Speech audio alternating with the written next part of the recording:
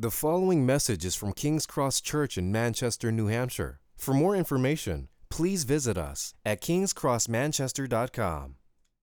We are in the end of chapter 14 in Luke, and so where we find ourselves is Jesus has just been at a dinner party for the Pharisees. They threw a dinner party, and he told some parables that really kind of went after the hypocrisy within their religious context. They weren't being faithful to who God had made them to be, and so here we have Jesus offering what it means to follow him.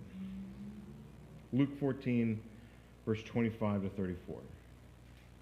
Now great crowds accompanied him, and he turned and said to them, "If anyone comes to me and does not hate his own father and mother and wife and children and brothers and sisters, yes, and even his own life, he cannot be my disciple. Whoever does not bear his own cross and come after me cannot be my disciple. For which of you, desiring to build a tower, does not first sit down and count the cost, whether he has enough to complete it? Or likewise, when he has laid a foundation, is not able to finish all that he has begun." Sorry, I got lost in my notes here, or my text is so small. Where was I? Verse 28? Anybody who's 29? Anybody who's got a real Bible? I clearly don't have a real Bible. Otherwise, he said, when he laid a foundation and is not able to finish it, all who see it began to mock him, saying, "This man began to build and was not able to finish." Or what king going out to war to encounter another king in war will not sit down first and deliberate whether he is able with 10,000 to meet him who comes against him with 20,000?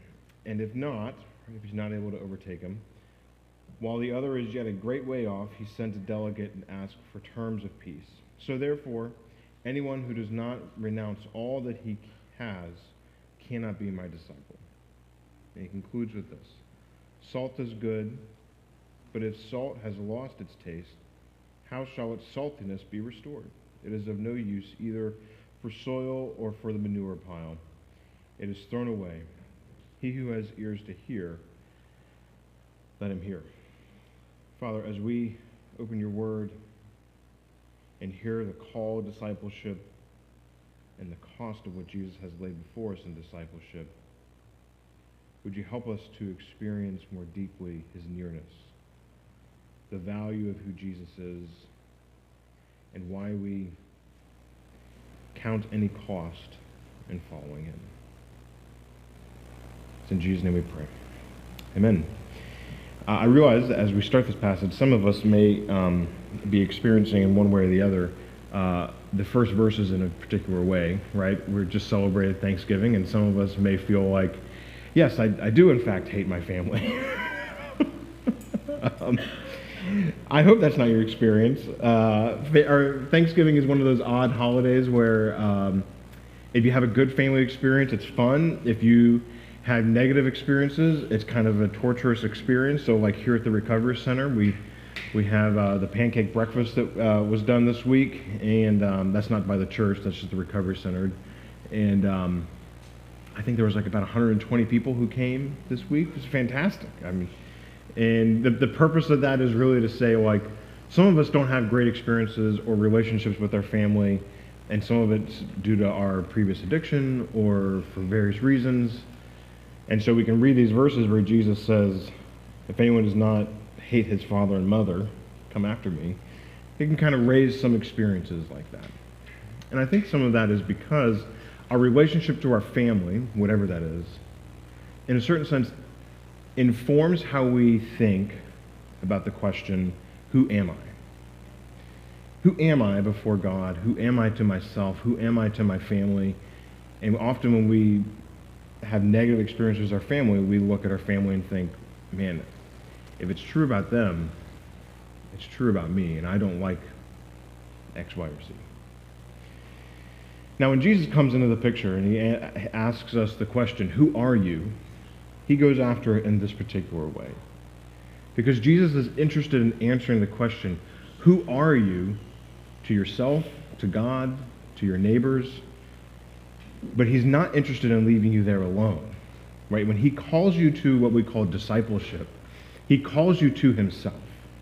Discipleship is just this term that we use to say people who follow Jesus, who walk after Jesus, who are identified with Jesus himself. It is a way of being a human being that is identified with who Jesus is, and everything that's true about him, we want to be true about ourselves. So when we come to this question, we call this kind of the cost of discipleship. Jesus is very clear. To follow him, to find out who you are in him, is not just a free ticket to paradise. It does cost something. And we want to kind of explore what that means this morning. Not because I'm trying to tell you, like, we're going to get to he who does not renounce his possessions, therefore we're going to take up a huge offering at the end of church, or anything like that. What we're aiming at here is deciding and discovering who we are in Jesus. So the main point this morning, the cost of discipleship, is finding all of yourself in Jesus alone. So we're going to pick up here in verse 25 and 26, and we're just going to basically answer the question, what does it mean to be a true disciple? A true disciple loves Jesus supremely. We're going to focus on 26, but I'll read 25. Now great crowds accompanied him, and he turned and said to them, if anyone comes to me and does not hate his own father and mother and wife and children and brothers and sisters, yes, even his own life, he cannot be my disciple. Now, it's interesting, I don't know if you've picked up on this, here in verse 25, it says there was a great crowd accompanying him. It's a bit of a difference of saying, right, there is a group of people that were around him, and then Jesus is trying to say, I want to put up a fence around the people who are with me, right? There's people who are around Jesus, but he wants to say, who are the people that are with me, right? That's why it says, Jesus says, this is not verse 27, who does not bear his own cross and come after me or follow me. He's making a difference between those who are just kind of around, who think he's a neat guy, magic tricks, all that type of stuff. Jesus saying, I'm going after something different here. He uses this first kind of shocking statement, whoever does not hate his father and mother and wife and children and brothers and sisters, yes, even his own life. It's interesting, it's a stark statement, right? It's not just kind of like, he who does not prefer, but it is kind of going after this statement of, it's not that you have to actually hate your family, right? That's not what he's going after. It's an ancient way of kind of describing order of priority, right? Who is of first importance to you, right? You can think of it in multiple different ways, right? Like, if I were to go buy a car, it's not that I necessarily hate Ferraris. It's just in terms of priorities, there's no way that, first of all, that I could afford a Ferrari. But secondly, it's like my preference, the first order of importance is stick shift or Ford, whatever. Here, it's not so much as saying that, like, if you walk out this door today as a new disciple, you need to go and, like, tell your wife or husband or your brothers, like, hey, I hate you, or Facebook post, hate my family, or anything like that. It's just a matter of saying these people that are closest to you cannot be what defines who you are at your core. It's not about your family, therefore, kind of becomes your identity. It is, in a sense, who is going to be at the core of who you are. Jesus says, even if he does not hate his own life, right? This is not a way of hating who you are, like a shame idea. This is saying, even my own sense of who I am, I need somebody else at the core of me to help me understand myself. I don't even understand myself well enough to have confidence in me. This is Jesus going after and saying, at the core of you is somebody that must be there in addition to you. You must have at the core of who you are a person, but that person cannot just be you alone, because often we don't understand ourselves. Jesus comes closest into the most inner parts of who we identify with and says, I want to be at the core of your identity. And the offer of Christianity is fascinating. Jesus doesn't come and say, I want a set of doctrines right in the middle of who you are. I want a set of ideals. I offer you these ideals of what it means to be a human. He doesn't say, I want to give you a brand of what it means to be in heaven. Brands and ideas and doctrines, as helpful as they are, cannot love you. I think there's a lot of great doctrines in the Bible. Who God is, things about creation, things about the world, things about who God is and how he saves us. But our doctrines about God do not love us. God himself loves us. So when Jesus offers us himself, he doesn't offer us a doctrine about himself. He offers himself as the one that is the center call of Christianity. What does it mean to be a Christian? It doesn't mean to believe these things about God. That is true. It means the person of God himself. Jesus, as a person, wants to be at the core of who you are. Right? So, for example, we have 1 Peter 1. We have that slide. There we go. Blessed be the God and Father of our Lord Jesus Christ. According to his great mercy, he has caused us to be born again to a living hope through the resurrection of Jesus Christ from the dead. Right? These are all true things, but they're not just true things of like we write them down on a piece of paper and yeah, we like that stuff, or we'll go to that movie. I'll like that, I'll follow that Facebook page or follow that Instagram feed. No, these are true things, but they're true things about a person, God himself, who has done these things. And by the way, just as I like to point out, blessed means this, it's a God who's happy to be God and happy to be God for you.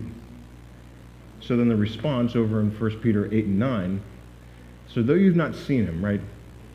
I don't know if anybody's seen Jesus today. I doubt it. Though you have not seen him, you love him. Though you do not now see him, you believe in him and rejoice with a joy that is inexpressible and filled with glory, obtaining the outcome of your faith, the salvation of your souls. You see, Christianity is offering you the person, Jesus Christ, who is pure humanity, who is a pure person, who has love that is not corrupted by any sense of manipulation or power or control or demeaning you or dominating you. He is himself gentle and compassionate. He is himself full of infinite mercy and grace. So that when we offer Jesus, both here in our lives, we're not offering some kind of like self-help cat poster Jesus. We are offering a person who himself loves you. That is something that is beyond just mere good things to say about God, true things about God. It is a person who loves you.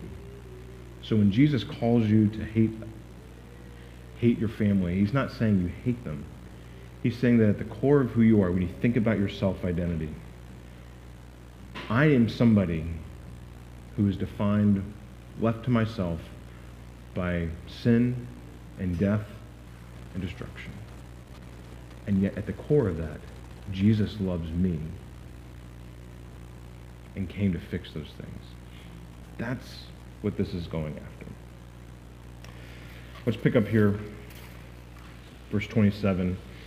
A true disciple follows Jesus sacrificially. I got tripped up earlier. Thank you, Mary, for helping fix me. I want to read these verses, and then I'll break this into kind of three parts of what it means to follow Jesus sacrificially. Whoever does not bear his own cross and come after me cannot be my disciple. For which of you, desiring to build a tower, does not at first sit down and count the cost, whether he has enough to complete it? Otherwise, when he has laid a foundation and is not able to finish, all who see it begin to mock him, saying, "This man began to build and was not able to finish." Or what king going out to encounter another king in war will not sit down first and deliberate whether he is able with 10,000 to meet him who comes against him with 20,000? And if not, while the other is yet a great way off, he sends a delegate and asks for terms of peace. So therefore, anyone who does not renounce all that he has cannot be my disciple.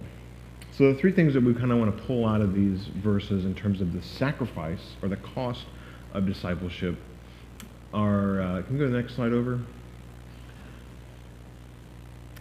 Carrying a cross, thinking it through, this is what it means to live sacrificially, and renouncing possessions. I think these are fairly straightforward, but let me just kind of pull these out a little bit. Self-denial here in verse 27. If anyone does not bear his own cross and come after me, cannot be my disciple. Right? There is a self-denial. There's not a self-hatred, like self-flagellating, like I'm ashamed of who I am. But there's a sense of saying, I don't always know or even know what's best for me sometimes, or a lot of the time. In fact, I need somebody to help me understand myself because I'm just a confusing hot mess. I'm not sure if that would be to describe your experience, but that's kind of what Jesus is going after and saying, you need to have an understanding of yourself that says, I need somebody else. I need Jesus, he would say in this situation. I need Jesus to help me understand who I am, right? The question here is, are you willing to see yourself for who you truly are? That is, broken, right? Marked by sin and death. Are you willing to see yourself for who you truly are, but more importantly, find Jesus there with his mercy, grace, and compassion? The other mark of sacrificing is verse 28 to 32, thinking it through, right? Okay, so you have basically two images here, right? Jesus says, to be my disciple, the cost of what it means is basically, did you think it through in terms of kind of a general contractor? I don't know if anybody here's worked contract, construction before, but a general contractor is somebody who thinks through a building project, figures out all the costs, all the subcontractors, who's got to be involved to kind of figure this all out. Did you think it through, or did you kind of wing it? It's kind of the general idea there. And then the second one is related to kind of military terms of service, right? I keep getting this ad on my iPhone for Instagram, in terms of games, that's got this is a tangent, I'm sorry, this is a shiny object. Have you guys ever had this ad where it's you're trying to move a character where you can double the amount of things that you've got or half it or whatever? It's like a trail thing. Okay, at least some of you are at least honest enough to admit that you know what I'm talking about. Other of you are like, no, I don't have a problem with my phone at all. I don't know what you're talking about. Right, there's this game where you double the characters or you subtract them and you're winning against zombies. I don't know. See, all right, light bulb moment. Somebody knew what I was talking about here. That's kind of these two images. So the first one, let me just kind of deal with this. It's likely in an agrarian culture where they were building barns on a regular basis that would have been what Jesus was talking about. Look, if you're going to build a barn, do you know what you're talking about? I think it's probably maybe because he mentions laying a foundation, it might be more of a military idea of for a military installation by the Roman occupiers of the land, you would have basically laid a foundation and built it up to be an offensive position. Do you know how you're going to make progress is basically what Jesus is saying here. There's going to be powers at B that are going to come against you and your discipleship and what it means to follow me. And do you have a sense of understanding how you're going to address the opposition? Similarly, the war image is you have a power coming against you. Do you know how you're going to stand up against it? And in this image, he says, I think the idea is Jesus is coming to town. Are you able to make peace with a power greater than you? I think those are kind of the images that are going on here. It's not so much kind of embarrassing yourself in front of other people as it is when you think about what it means to follow Jesus. Have you thought, I not only don't know who I am, I don't know what it means to follow him. Like, I don't know, things are going to get hard. Things are not going to be easy. Things are going to be difficult. That's what Jesus is getting after with this kind of think it through category. If I can put up this next slide here, this is similar to how, if you're in a 12-step program, the first 3 steps, right? First 3 steps of a 12-step program, we admit that we're powerless over alcohol, that our lives have become unmanageable. Second step, we come to believe that a power greater than ourselves could restore us to sanity. And step 3, we make a decision to turn our will and our lives over to the care of God as we understand him. I think this is actually capturing what Jesus is talking about in these verses. Now, in the 12-step program, there's a broad category for folks who are Christians or not to help them understand and come to terms with their addiction and sobriety. But it's the same idea, basically, like, how are you going to understand yourself, and how are you going to understand what it means to follow God? And I think Jesus would just say, the cost of discipleship is to say, there's more than just alcohol that can be a greater power in your life. He's just mentioned family that could be a greater power in your life than Jesus in terms of overrunning your faith. He's going to mention possessions. Your desire for possessions could overrun your faith. Your anxiety about being accepted with other people could overrun your faith. All of these aspects of what it means to effectively life becomes hard. Jesus is saying, what is your game plan for when life gets hard and things don't go the way you want them to? Where do you lean? And Jesus isn't saying, look, in order to be a Christian, you first have to kind of sit up and write a business plan of, here, when things get hard in my Christian life, here's what I'm going to do. What he's offering you is saying, when things get hard, the cost of discipleship is leaning to Jesus, leaning towards him, understanding I don't have the solutions, and the things that I tend to go towards don't have the solutions that are going to be healing for me. Leaning towards Jesus is the idea of what Jesus is saying here. Let's just finish here this cost of discipleship.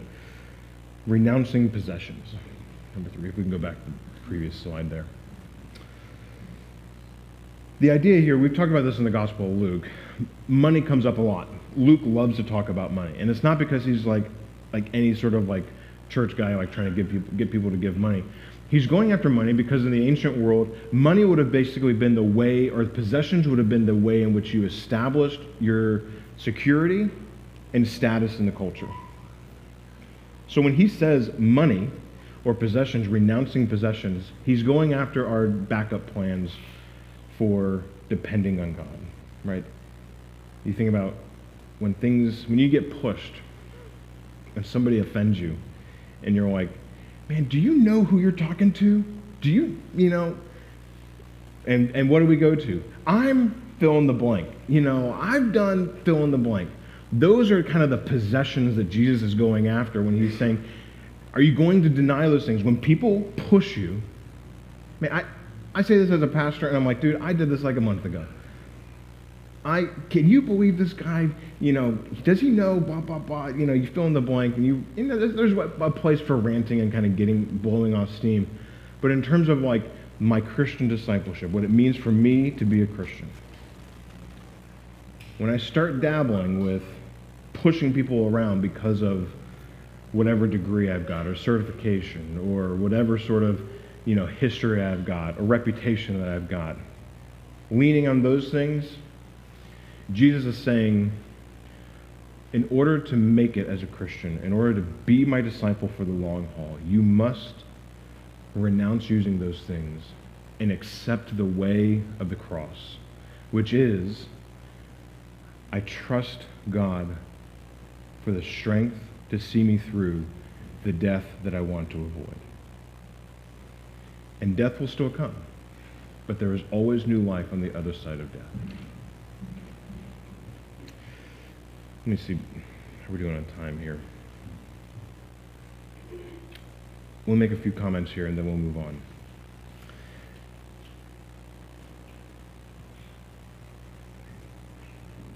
What Jesus is going after here is, where will you look for your sanity and help in life? Right? Jesus is not offering you an idea of how to make yourself better. He's not offering you a pathway of how to make yourself better. He is offering you himself as the way to understand who you are and what it means to find new life. That path for him leads to the cross, where he will lose all power, where he will be forsaken by his family, where he will be overruled or overcome by the powers that be. And it's through conquering of Satan, sin, and death at the cross, through his death, and in his resurrection, that then he then turns to us and says, when whatever the cost that you're experiencing has been filled by somebody who has seen death in the face, been overcome by it, and breathed in new life. So that whatever the cost is for you, for me, we're not just kind of accompanied by a nice Jesus. We're accompanied by a Jesus who has seen death through, died, and has resurrected to new life. So that our cost is filled with the resurrection power of Jesus. Is this tracking? Are we following, or is, okay. Just making sure, I just want to make sure that I'm not just getting sweaty up here because it's hot.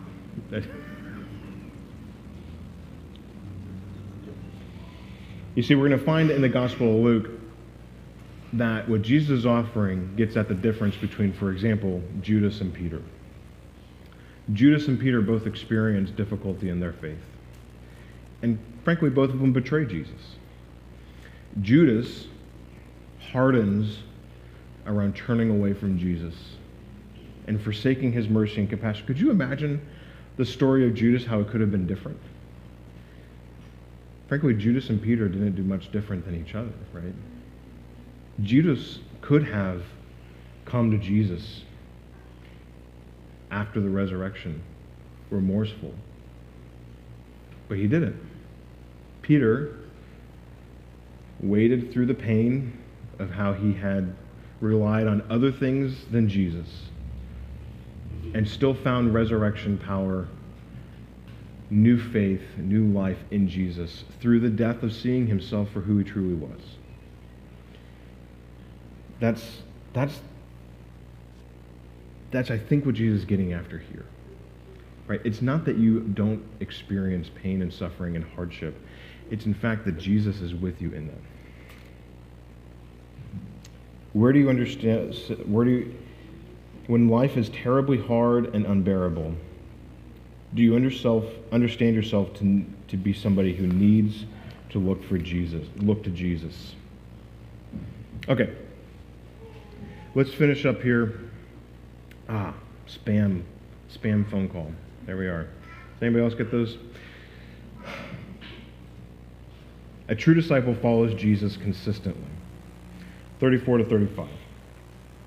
Salt is good, but if salt has lost its taste, how shall its saltiness be restored? It is of no use either to the soil or to the manure pile. It is thrown away.